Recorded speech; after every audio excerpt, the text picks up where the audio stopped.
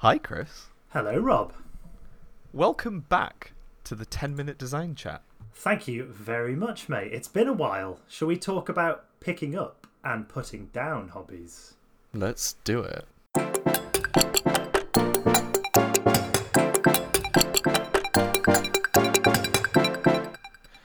Well, look who I've picked up dilly-dallying their way back to this sacred airspace of good vibes and game design. It's the wise wizard of wondrous whatchamacallits, Master Chris Kingsnorth. Hello, Chris. Hello, Rob. Yeah, it's been a while. Thank you for that lovely introduction. I've missed our chats on this podcast, and I can't wait to get back to it.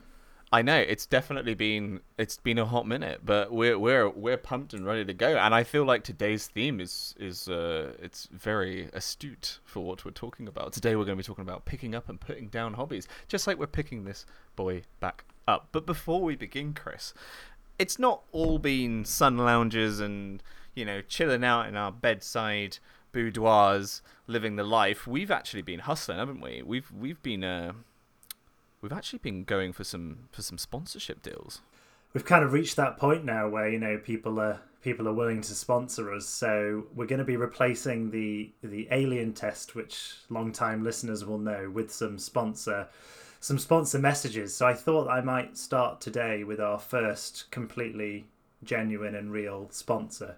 Let's get this over and done with so we can get on with the podcast. Today's sponsors are Cheesy Finger Games, a company who understand how frustrating it can be when pristine board game components get dirty.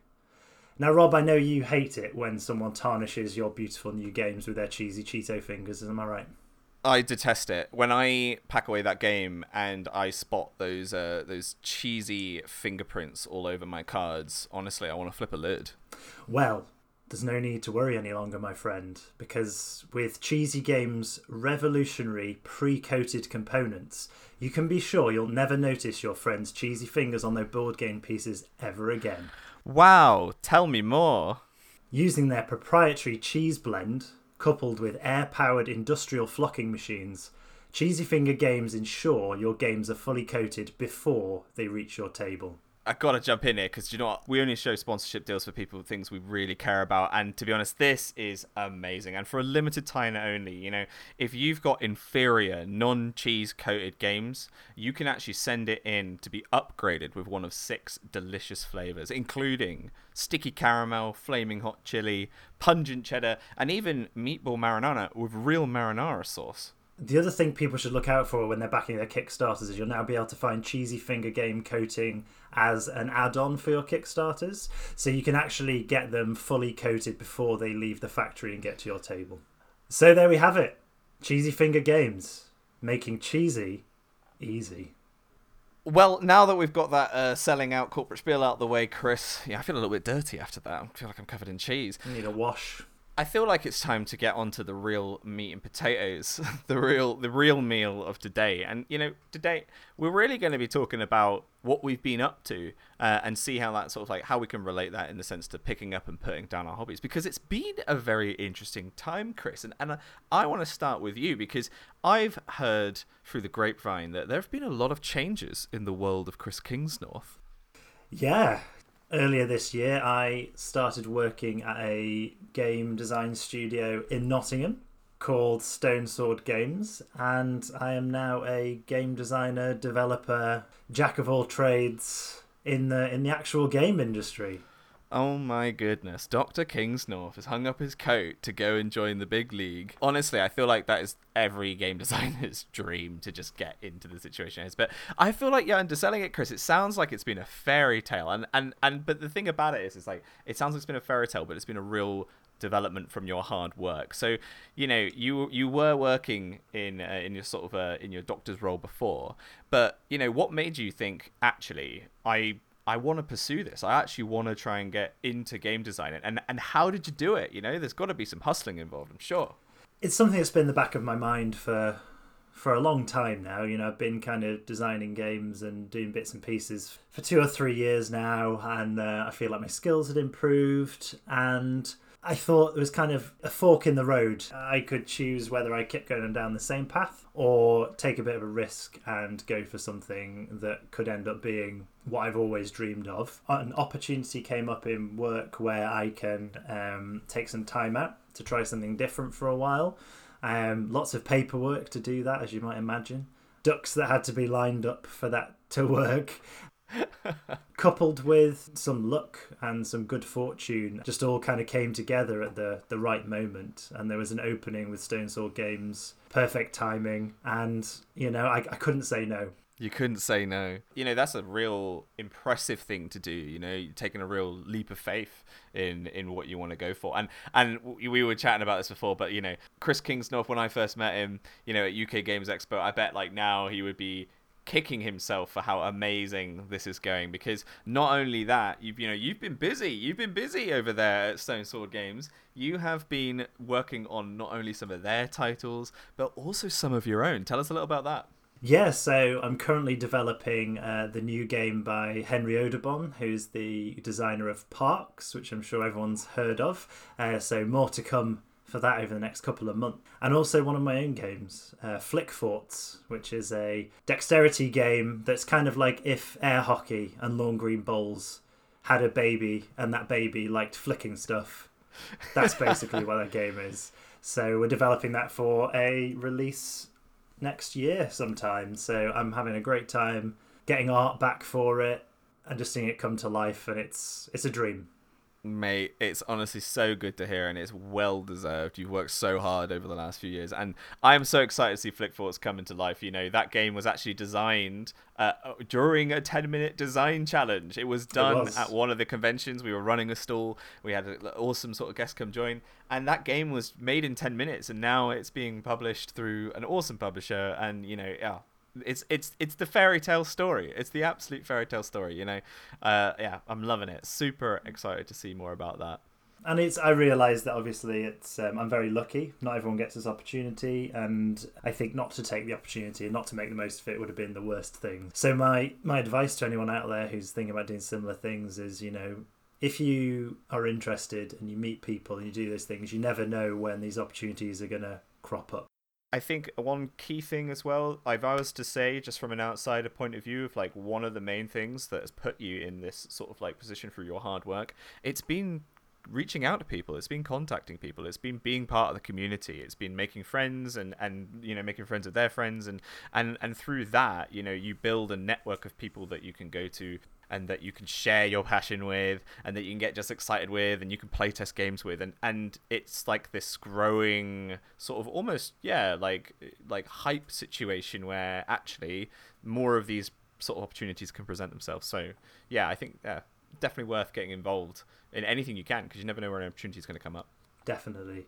But that's quite enough about me, Rob. We've talked about me for far too long now. It's time for me to talk about you. So I understand you've been a busy boy. So how have games been sort of fitting into your recent busyness? Tell me about that. Yes, the diva must speak. No, it's been so this episode's called Picking Up and Putting Down Hobbies, and so we've talked a lot about picking up hobbies, really picking them up and grabbing that bull and riding it into the sunset. So let's talk a little bit about putting down hobbies.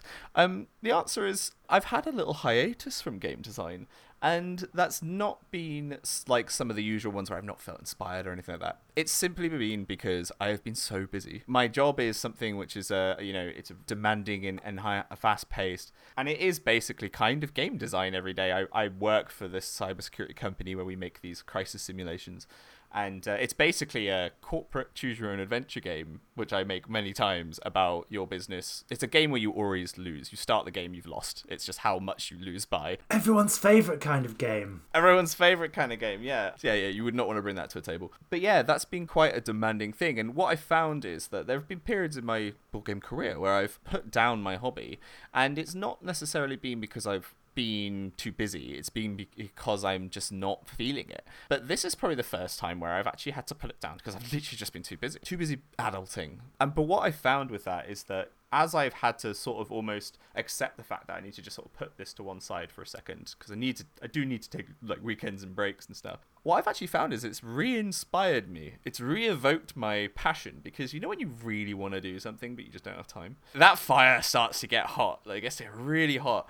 And I went through sort of a few months of just coming back to some of my old designs. So when I have had the chance to design games, I have loved it. I have been absolutely relishing those opportunities. When I get a Saturday and it's like there's nothing else to do, it's the best thing ever. And out of that, I've been working on a few sort of games that I've previously developed. I've got a game called Drakard, which I made for a contest yonder ago, and I've sort of updated that and written the rulebook, and we're sending that out to publishers over the sort of next few weeks.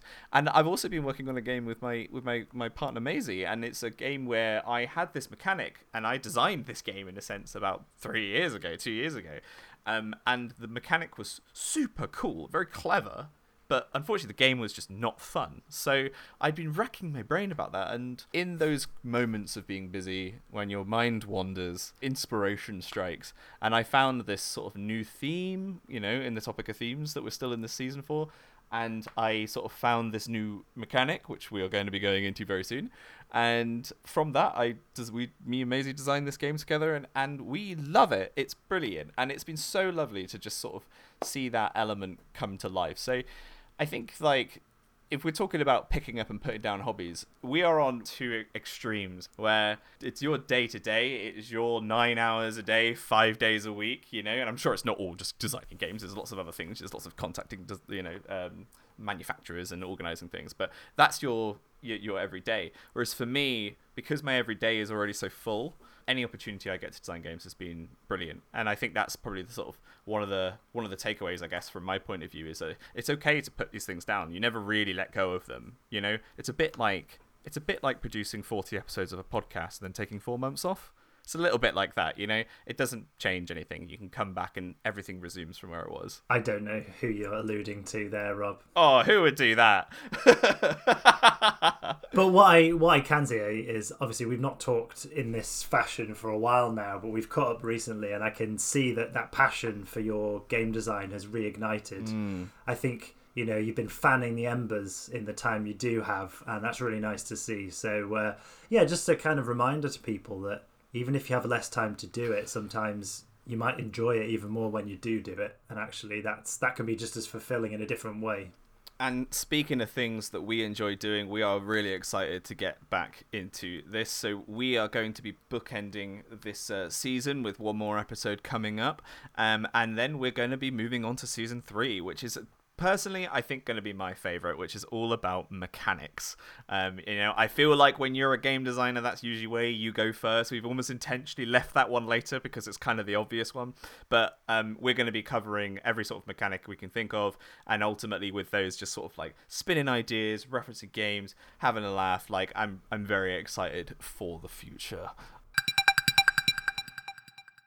I completely agree, Rob. And I think with that, we should say goodbye to each other, but it won't be long till we're talking again. So I'm going to say goodbye, Rob. I'll see you at BoardGameBud.com. And I will say goodbye, Chris. I'll see you at 10minutedesignchallenge.co.uk. Thank you very much. It's been lovely catching up with you again. This has been a 10-minute design chat on picking up and putting down your hobbies. Thanks for listening. And tune in next week as we get intellectual with Amaria Keel to close out season 2.